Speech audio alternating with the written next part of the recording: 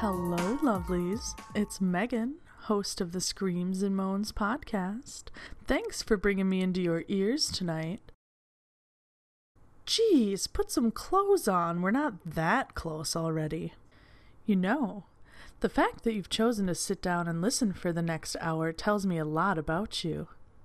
It tells me you really have no fucking life. So, I suppose you're hoping to hear about some sort of crazy sex acts and atrocious low-budget movies. Well, you'll just have to wait, because this is the special Halloween episode of the Screams and Moans podcast, full of dark, bedtime stories. It may be a bit different, but variety is the spice of life. Or is that sex? Either way, I hope you'll find it just as enjoyable.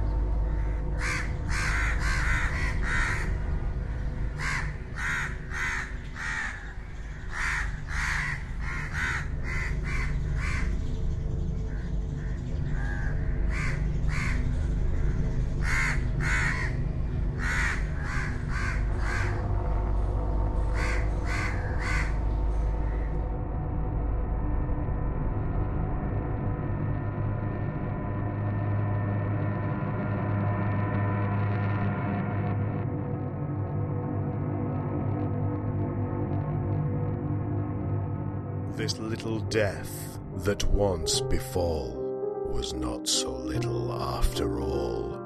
A moan, a sigh, a final breath would lead her gently to her death, climaxing off this mortal coil to end beneath 6 feet of soil.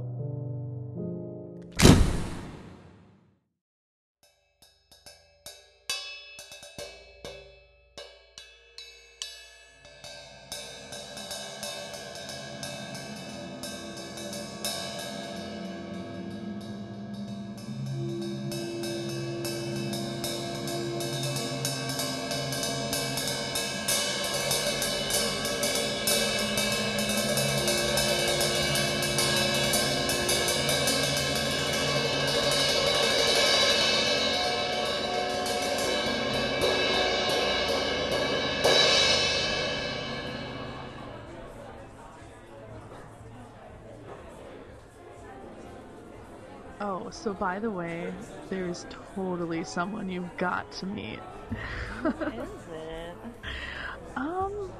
Well, it's this guy that I've been talking to, but, you know, I don't think he's really for me, but, yeah, he sent me a picture the other day.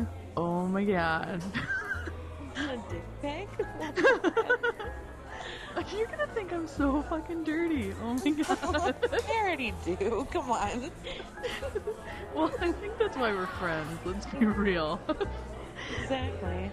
So, yeah. It's almost like... All I have to say is girthy. Girthy. Shut up. How girthy are we talking about? Like a tuna can or what? Tell me, is it a Campbell's soup can or a tuna can or? We're doing water bottles here. Oh my. I'd say So what probably is a it? little more than a water bottle. Shut up. No. Really? Really? Well, yeah, and allegedly over 8 inches. Like, are you fucking kidding me? Who can even handle that? That is like God was smiling on that gentleman. Oh my. You have to introduce me. Oh, yeah, definitely.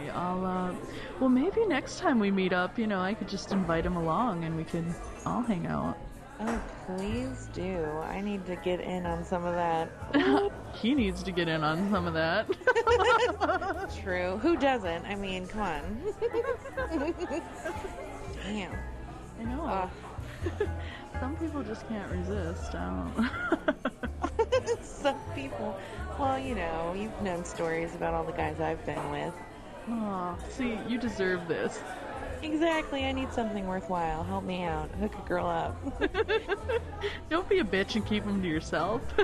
How dare you? You know I share. You can even join us. Hey. Oh. Oh my god, we're so dirty. I know. Oh. But then sometimes, I don't know, there's some fucking weirdos out there too. I mean, I know. I've met plenty of them. the other day, I was just out, I forget which bar I was at, but this guy just, would not leave me alone. It was fucking creepy.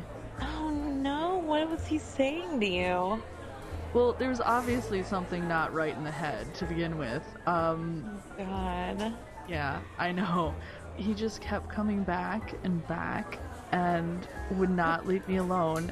And Oh, that sounds like a murderer. He probably wanted to have sex with your dead carcass or something. Some people don't get the hint, and some people know what they want, so... And I know what I want, and it's 8 inches, and Who doesn't? Oh my god. Ew, but what? Ew, was he cute at least? no, and I don't know, maybe, yeah, I have to tell you the story. It was super creepy. Oh no, tell me. Yeah, so this is what happened. Good evening, sweetheart. I'd like to buy you a drink, and then I'd like to help you spread the word of the day, which just happens to be legs. Oh, really? Well... Wait. You look awfully familiar. Do I know you from somewhere? I don't think so. Your name doesn't happen to be Barbara, does it? Barbara? No. But why? Should I be? You really shouldn't be. It's not that I have a problem against the name Barbara, it's just that, there's this one girl. She's really, really bad person. Oh. Well then, so you're lucky that I'm not Barbara. Oh, you have no idea. Oh. Because, well, let me tell you this story, and trust me, this is bringing back a whole load of memories that I don't really want, but I feel like I should tell you because you look so much like this Barbara. I was in a band called Hot Tub Talent Show, and we used to perform at the Roundhouse Theatre every other weekend. This is where I met this cow, and trust me, she's an absolute bitch. I happened to bring her up on the stage one time and offered for her to give me, let's say, some sexual satisfaction on stage. We were going to mimic it, but what she actually done was pull my trousers down in front of the whole audience and stick 2 pinkies up my stinky, and it was never a good thing. It was a public humiliation act just to try and get her fucking game on in front of the whole world, just to try and better me. And like I said, this just brings back a whole load of anger. And sorry, I shouldn't, because you're not Barbara. I shouldn't get angry. But yeah, really and yeah, you're kind of starting to creep me out a little bit. I honestly don't mean to creep you out, but you really do. You really do look like her. You're not Barbara, are you? No. Because the hair and the third nipple and the scar on your face. I mean, that scar is just freaking me out. Sorry, I really shouldn't. That scar was from a fucking abusive boyfriend. Like, how could you even talk about that? Because I really don't mean to pry into your personal life, but that scar brings back so many memories. I mean, look. I'm sorry. Yeah, I think, we're just meeting and everything, I do apologize. I mean, you don't really want to hear this. No, and I've already told you numerous times I'm not Barbara, and... Do you know what that cunt actually done to me one time? And I know you honestly don't want to hear this, but you really need to hear this. Yeah, I really don't, okay? You really do. This cunt Barbara, and you swear you look the fucking spitting image of her. This cunt, do you like gay person? I assume she meant that she had a vagina like a fucking Grand Canyon, and she wanted me to go straight in with fist first, but no. So she fucking pins me against the wall with a fucking nail gun to my hands and feet, strips me down to my fucking bare bollocks, right? And I kid you not only does she brand my ass with her fucking initials just to make it read Bob, but she fucking have you ever heard of these things called the jaws of life? Firemen like to use them to cut people out of fucking cars. No, she likes to use them to gape on my asshole to the size of who knows what, a fucking huge fireplace that you can see Batman slide down the pole out of, and just proceeds to shove every single sex toy you fucking can conceive up my rectum. I've got 17 fucking sex toys up my rectum, and all of this is coming into my fucking head because you look. I swear to God, you are her. Eat the weirdos. I swear to God, you seriously look like her. If you're not Barbara, then I swear I do apologize, but you seriously look like her. Well, I was gonna say I may not be Barbara, but I mean, from all I've heard so far, all I have to say is if you don't leave me the fuck alone real soon, I'm gonna make Barbara look like she was well adjusted. Whoa. Why you got a bit... Look. Right, fine, fuck you. All I done was come to buy you a drink, but if you have to be like that, fuck it. I'm off. Yeah, so can you fucking believe that? That is gross. What a creep. I know. I was like super creeped out. I mean, I was afraid to walk home after that. I mean... Were you all by yourself? He's gonna wear your skin as a suit. No! That is scary. Oh my god, stop. We have to get back to something else that's, a little more alluring than that. Okay, please. I need to change of subject here. Gross. Oh, yeah, definitely. So, maybe we should get back to that other guy. Do you want me to text him? Maybe he's out tonight. Oh, that's a great idea. Please. Alright, well, let's get out of this place then. Alright, sounds good. Yeah, hey, could I, tab out? Yeah, that'd be great. Oh, the name? Barbara.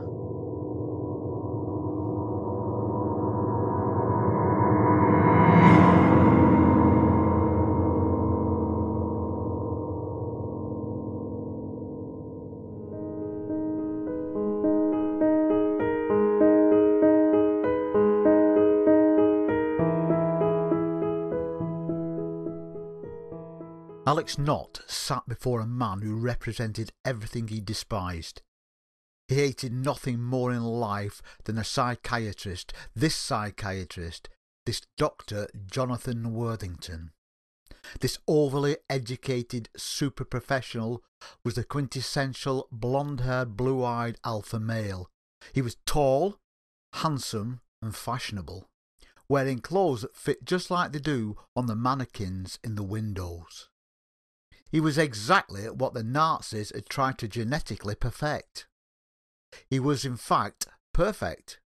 He was everything Alex Knott was not, and yet this Uberman had been given the task of questioning Alex. Alex was sure he could take the torture. He could take a lot, and after all, he'd only recently died. Well, Mr. Knott, where would you like to start? Asked Dr. Worthington, casually taking off his extremely thin glasses that Alex was damn sure he didn't need. I wouldn't, you smarmy prick. Is what he wanted to say, but Alex knew better. Confrontation was what they wanted, what they liked. You played into their hands that way. It only gave them more questions to ask. Alex just shrugged his shoulders. Then let's start with the dreams. The dreams, thought Alex. Those were Alex's dreams and no one else's. How unfair, how infinitely cruel that some psycho swine had the privilege of knowing about his dreams. He wouldn't give up those wonders just yet. He had to fob him off until he could come up with a plan of action. I can't say I remember them all that well. Ah, I see. It would continue like this through the entire session, and that was fine by both of them. Alex Knott knew one thing about psychiatrists. They were never in a big hurry for you to cough up everything. They liked to play cat and mouse, stalking you, playing and taunting you before the final coup de grace. The bigger the bill that way. What the hell? The health insurance was paying for all this anyway. He could stand up under the interrogation for those 50 minutes a session easy. He could put off this elite of the human race for years because Alex knew he himself didn't belong to the human race, or for that matter, this world. Alex Knott had been diagnosed as clinically depressed for as long as he could remember. He'd gone 10 years on antidepressants and it only deepened his depression. The drugs covered the symptoms of the melancholy but could not unearth the roots. So he quit the 8 pills a day regime, wanting rather his mental state to match his life philosophy, which was bleak and negative. The only thing that had ever broken his depression had been his death. Unfortunately, that had only lasted 3 minutes. But what a gloriously happy 3 minutes it was for Alex Knott. The only thing he had left of that bliss, however, were his fleeting dreams. Alex had died in a car accident. A boring, everyday affair that you hear about on the evening news. He couldn't even die in an exciting way. There was not much he could say about the accident. It was a wintry, icy corner sort of thing, with the obligatory spinning, screaming, and blinding blurs of slowed down time. He only really remembered one thing about it: the moment his heart stopped. When he woke up in the hospital days later, it had all been explained to him. The explanations were unsatisfactory. They kept telling him how and why he'd survived, when what he really wanted to know was something more existential, something of a firmer philosophy than a throw of the dice from the hands of fate. Alex Knott wanted to know why he was alive again, why he had come back to this place. At least there were his dreams. He still held some hope for them. He couldn't remember any dreams before the accident. Now his dreams were only and ever of one thing: his own death. Alex Knott had come to think that the concussive force that had cut short his life had somehow unlocked a greater consciousness. That somehow he had discovered a link to his own death, or rather, to the place of death. The happiness that his death had brought him couldn't keep him occupied all day, and that was when depression would set in. He often blamed his state of mind on his living situation. This annoyed him so deeply he refused to fully acknowledge how bad it was. It would pop up through his little tics and sudden furtive gestures that seemed to come out of nowhere, but were always related back to his living situation. Alex Knott was 30 years old, unemployed and living alone with his mother in a small, dingy and unexciting 1930s terrace. The truth was that his malaise ran even deeper than that, because although he hated living with his mother, he really didn't even want to move out or live anywhere else, so he hated himself all the more, and in a way that satisfied him. But in reality, he had it pretty good. For the most part, his mother left him to his own devices. There was a cost, of course, to Alex. There always is. Over the years, they had developed an unwritten and unspoken arrangement. It had never been acknowledged nor directly referred to, but it was always in operation and ever understood by the participants. It was a tacit arrangement, developed over the years through battles of silence and innuendo. Alex's mother could never nag him about getting a job or doing something productive with his life. In addition, she would occasionally leave him some spending money on the kitchen table and never mention it. For Alex's part, he had to endure the holidays with his mother's family. He had to eat dinner with her and had to watch her favourite television shows and, of course, feign interest in these topics. Strangely, however, the most pivotal of the caveats was that Alex could never divulge what he really felt about this world and his life. His young days of flying off the handle to his mother about how truly shitty this world was were over. He had to keep that shit in. Things began to change for Alex after the accident. In a subtle way, Alex Knott had broken their arrangement. He had brought his awful inner life into their home. He'd inadvertently threatened the peace by the mere suggestion of his early mortality and a mother's long loneliness. For his mother, this breach of contract had to be remedied. So, by her understanding of the arrangement, she decided that her son needed to see a psychiatrist. This was a point of contention in Alex's reading of the arrangement, but there was little he could do to argue the point, for that would entail reviewing the entire foundation of the agreement, and he felt his case might not stand up under such an examination. So Alex Knott just stayed in his room and said nothing. His mother was unimpressed with his silent bargaining tactics. He was silent most of the time anyway. She persisted, and soon Alex realised his cause was hopeless. The only chance he had to return to the kind of life he so detested was to bend on this one point. She held all the cards, money, food and lodging. On top of that, he'd made the crucial mistake of mentioning the strange dreams. That was a trump card. 3 minutes dead was one thing, but a son having strange post-traumatic dreams, that was a serious crack in the facade. Alex Knott had exposed his inner life. Now there were these damn therapy sessions. They'd been going on for months now. Dr. Worthington looked just like a Ken doll to Alex Knott. A Ken doll married to a Barbie with a litter of little Barbie Kens. Dr. Worthington had pictures of his family all over the office. They looked just like the perfect family. Those families that come pictured in a newly purchased frame. They were all too perfect, and it made Alex want to spit blood. Every session the doctor's 3 blonde cherubs stared up at Alex from their frame on the table, with their village of the damned smiles spreading a rictus grin of happiness. How could one so perfect help one so flawed? Or rather, how could one so flawed ever demean himself enough to accept the help from one so perfect? And here he was again, back on the couch, back in the museum of the world's most perfect family. His whole life had become a week-long ritual of hate for his therapy and therapists.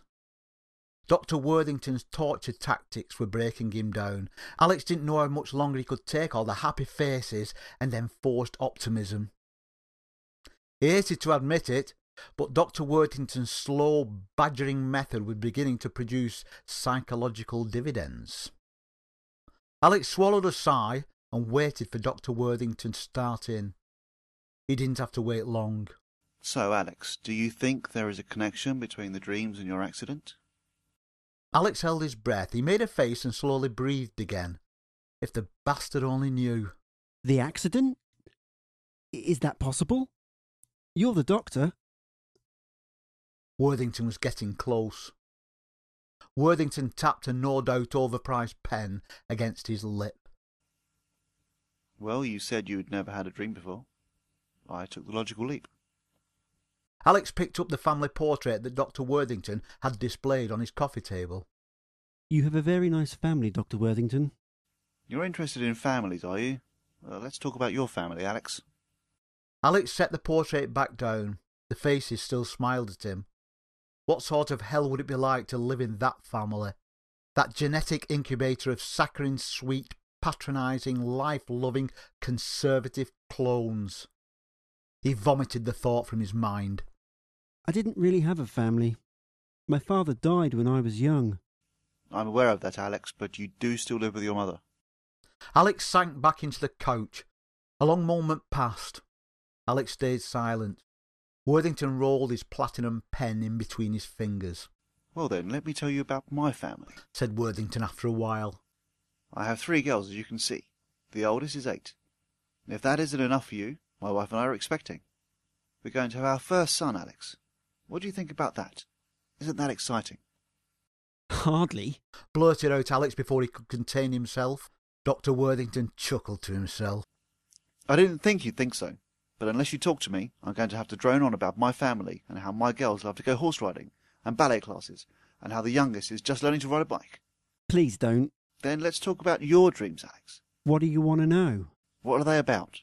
I can't always remember. And did they start after the accident? As far as I know. Are they always the same? Not exactly the same. But they share a theme? Sort of. And what is that theme, Alex? Alex stood up and went behind the coach. He started to pace. A bead of sweat rolled down his cheek. His armpits felt damp. His scalp felt hot, like he wore a wig. He glanced at the clock. He still had 20 minutes left. Are you thinking about it, Alex? Alex kept pacing, faster now. He could see in his mind Worthington writing him a prescription at the end of the session. He could see Worthington back at his perfect home, talking to his perfect wife about what a fuck-up his new patient was. He could hear the giggles of Worthington's daughters. He could see himself now with the amber pill bottle in hand, standing at the bathroom sink with a glass of water, waiting to be drunk. Alex stopped and looked at Worthington, and looked at him in the eyes for the first time. I dream about the place I went when I died. Really? Really. Why don't you tell me about it? All right, I think I will. It's a wonderful place. A place where no one gets hurt. No one looks down on anyone. No one judges anyone. No one ever grows old. No one ever dies. And everybody can do whatever they want. Sounds like heaven. Nah, it's not heaven. Because there is no boss. Everyone is their own boss. Do you believe this place really exists? Am I crazy if I say yes? Not necessarily. Yes. Yes, I do believe, because I was there. I was there for 3 minutes of your time when I died. And when I shuffle off this shitty coil, I'll go back. It's the only thing that makes me happy, to tell you the truth. Dr. Worthington scribbled furiously. Is that what you wanted to hear, Doc? Yes, I think we might have had a minor breakthrough, Alex. I'll tell you what. The time's nearly up. Let's break off for today. But stop by my receptionist on the way out and let's schedule an extra appointment as soon as possible. Alex walked to the door. He opened it and felt something when he exited. He felt free. That night Alex not dreamt of the deathless place again, but this time it was different. It wasn't like before. There was something wrong and he writhed in his sleep because of it. When he awoke, all he could remember were the echoes of an ethereal voice. He'd been saying something to Alex just as he woke up. Alex closed his eyes again. He tried to remember the words. One last echo reverberated around his half-awake mind. It said, "You shouldn't have told Alex. You have endangered your chance to come here. Be very careful, Alex." The words faded to nothing. What had happened? What had he done? Nobody had told him it was a secret, but the sinking feeling he felt inside made him know that he should not have told. Panic gripped him. He had to do something. Then the phone rang down the hall. It was 7:30 in the morning. Who would be calling at this hour? Alex got up and walked out into the hall. His mother had picked up the phone. She was dressed for work already. She was nodding her head and writing something down. Somebody called, knowing her routine, knowing that she would still be here and Alex would be asleep. She hung up the phone. Who was that? Alex, we're going to have to make another appointment for the hospital. I asked you, who was that on the phone, Mother? I am not supposed to say. Mother, I'm not going anywhere unless you tell me what this is about. His palms were cold and sweaty. He could feel his heart thump and bang against his rib cage. They were screwing everything up. Alexander Knott, you can't always have it your own way. We're going to go, and that's that. Dr. Worthington thinks that the brain scans might have missed something. He just wants to check if everything is okay up there. So you better call and make that appointment. Mother, He huffed, searching for some defence to fall back on. Mother, I'm my own man. I'm not some ward of the state. It was the best he could do. We're not going to argue about this, Alex.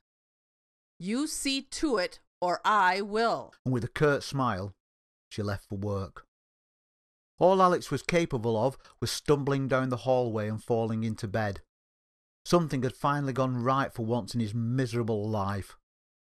He was special for once. He had a future, an importance in this world, and that damned shrink and his mother had teamed up to try and destroy it all. Back to the hospital? He couldn't go back to the hospital. What if they did find something wrong? Even worse, what if they fixed it? They might make the dreams go away.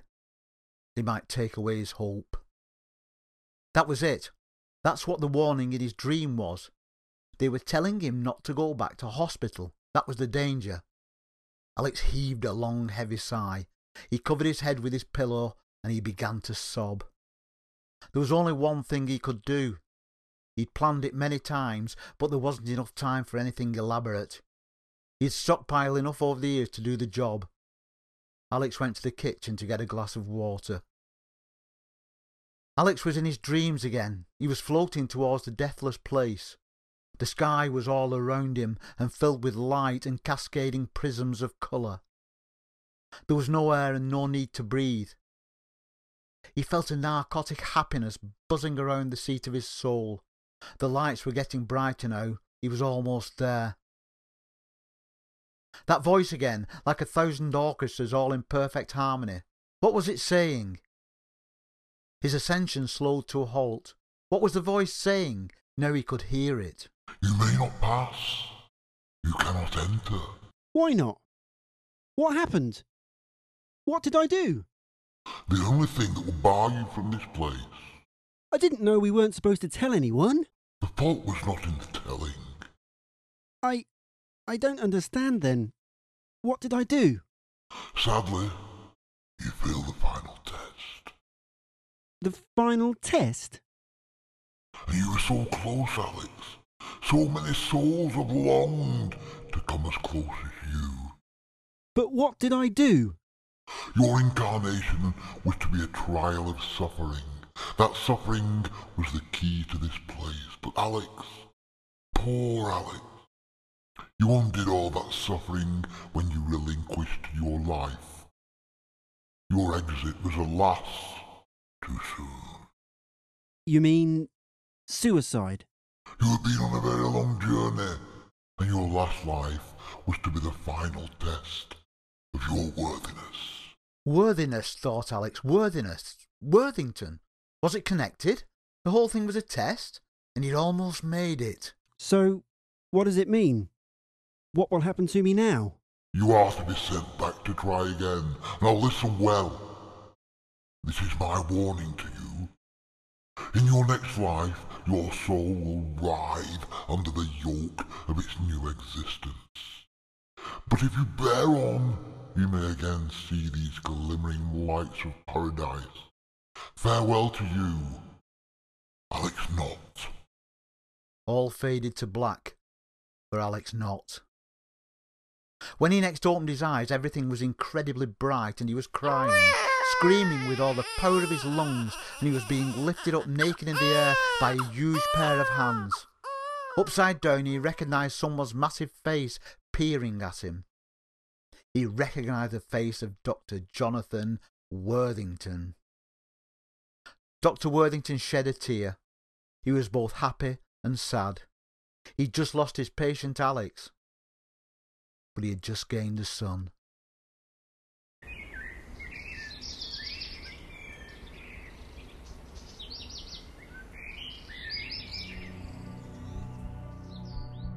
Why do you wait at the top of the stairs? Why aren't you there when we walk round in pairs? Why are you absent in brightly lit rooms, yet return in legion when day turns to gloom? I would welcome your jaws, I would welcome your claws, I would welcome your blades, your knives and your swords. I would welcome the sting of your well-sharpened sickle, or your scythe if you wish, but you are so fickle. I have turned off all lights and banished all friends. Come now, sweet death, here's where it ends.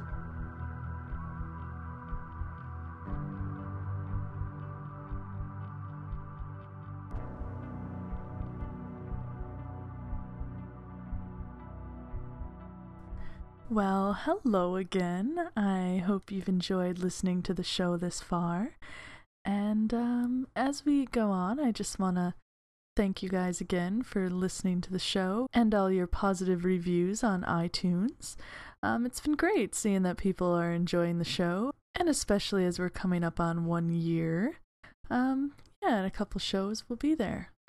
But with that being said, this show wouldn't be possible tonight without the help of numerous other talented podcasters and also a couple listeners. So at this time, I would like to thank everyone who contributed to the show. I'd like to thank Fenton 0800 and Matt Bubbles for Little Death and Sweet Death, Devin Guido and Wayne Crunchy Baglin in Barbara, Dave L.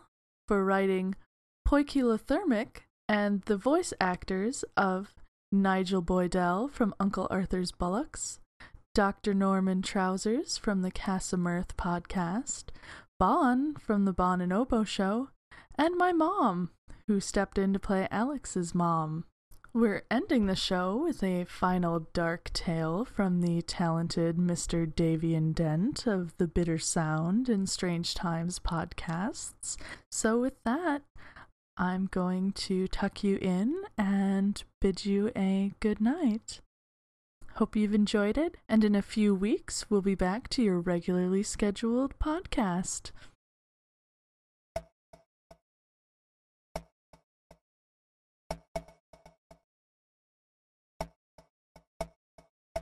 Are you scared yet?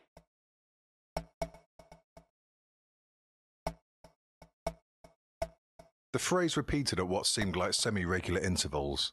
It was hard to tell, as I was still in a bit of a mess from the works party last night. Are you scared yet? Karen had turned up, as she normally does when there's a chance of a few free drinks and the chance to sell some acid.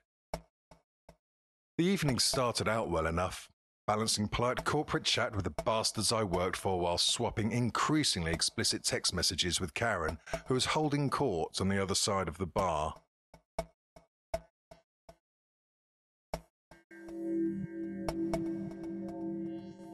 After what seemed like an eternity of middle management buzzwords and talking outside the box, I decided that the time had come to catch up with the peddler of exotic hallucinogens and guilt-free casual sex. It seemed that I was still in favour with her. Either she'd forgotten, forgiven, or, as is most often the case, had some devious plan of revenge to exact on me. Either would be fine, to be honest, as each outcome always ended up falling asleep together after an extremely torrid night of drug and alcohol-fueled passion.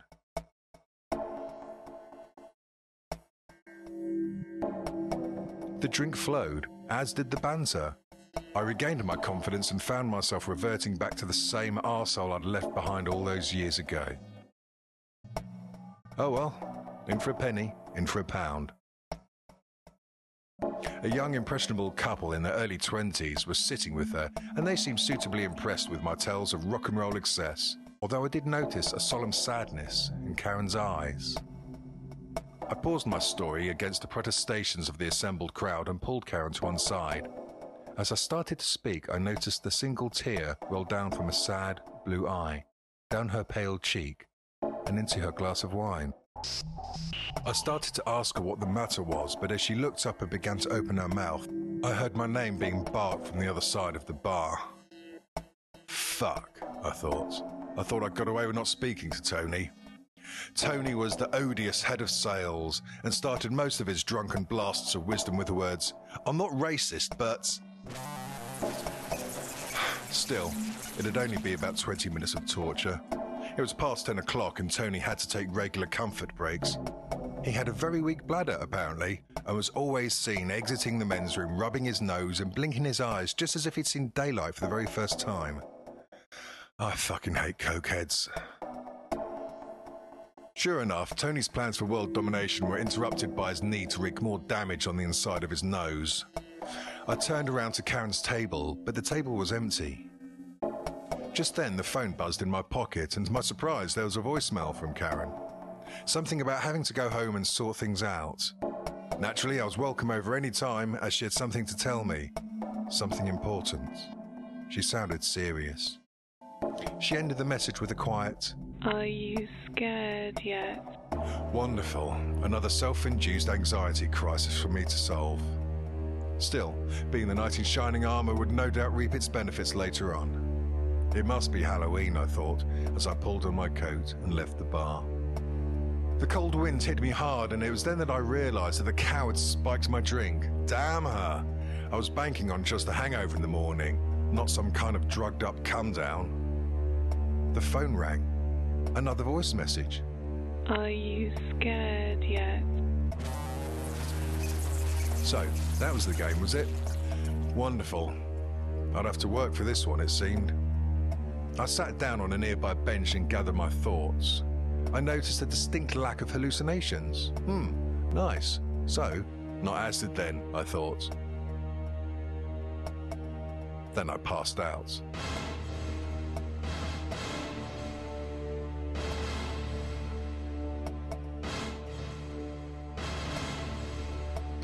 Waking up on a cold morning with a combination of a hangover and some drug come down is never fun.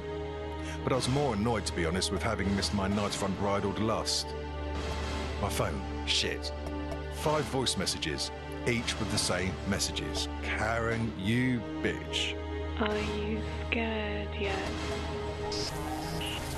Well, no, I wasn't. I was angry. I was cross. I was fucking pissed off. It was a Sunday and she never did anything on a Sunday, so I decided to go over there and give her hell. I got to her house and immediately went down the side alley to retrieve the spare key she always left there. I'll sneak in and scare the living shit out of her, I thought. Nothing like a bit of childish revenge. Upon unlocking, the door opened with a minimum of creaking. Not that it mattered, as filtering down from the stairs was the sound of the latest depressing gothic rock band Karen was into. The lights were off, but that was to be expected. I reached her room, gathered my composure, and gently kicked the door open. There she was, limp, hanging from the ceiling, blood still slowly dripping from the slash down her left wrist. A note lay on the floor, half soaked in blood and curled. A coldness swept over me and I fell to my knees as I read the note. "It was always you, but you never noticed. Love, Karen." Suddenly I noticed movement from the other side of the room. It was the young couple from the bar. My head was spinning, but I just made out their words. "Are you scared yet?"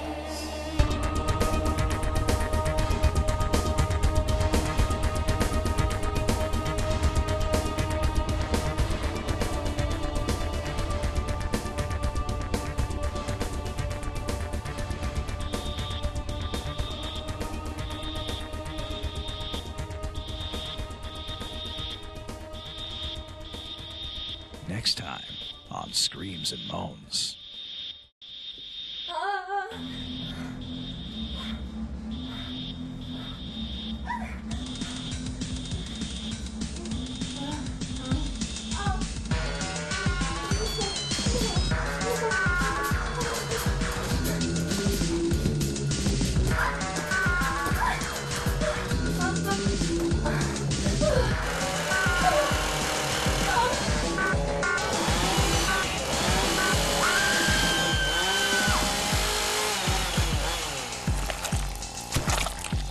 ScreamsandMoans.com, the podcast about movies and sex, but not together, 'cause that would be porn.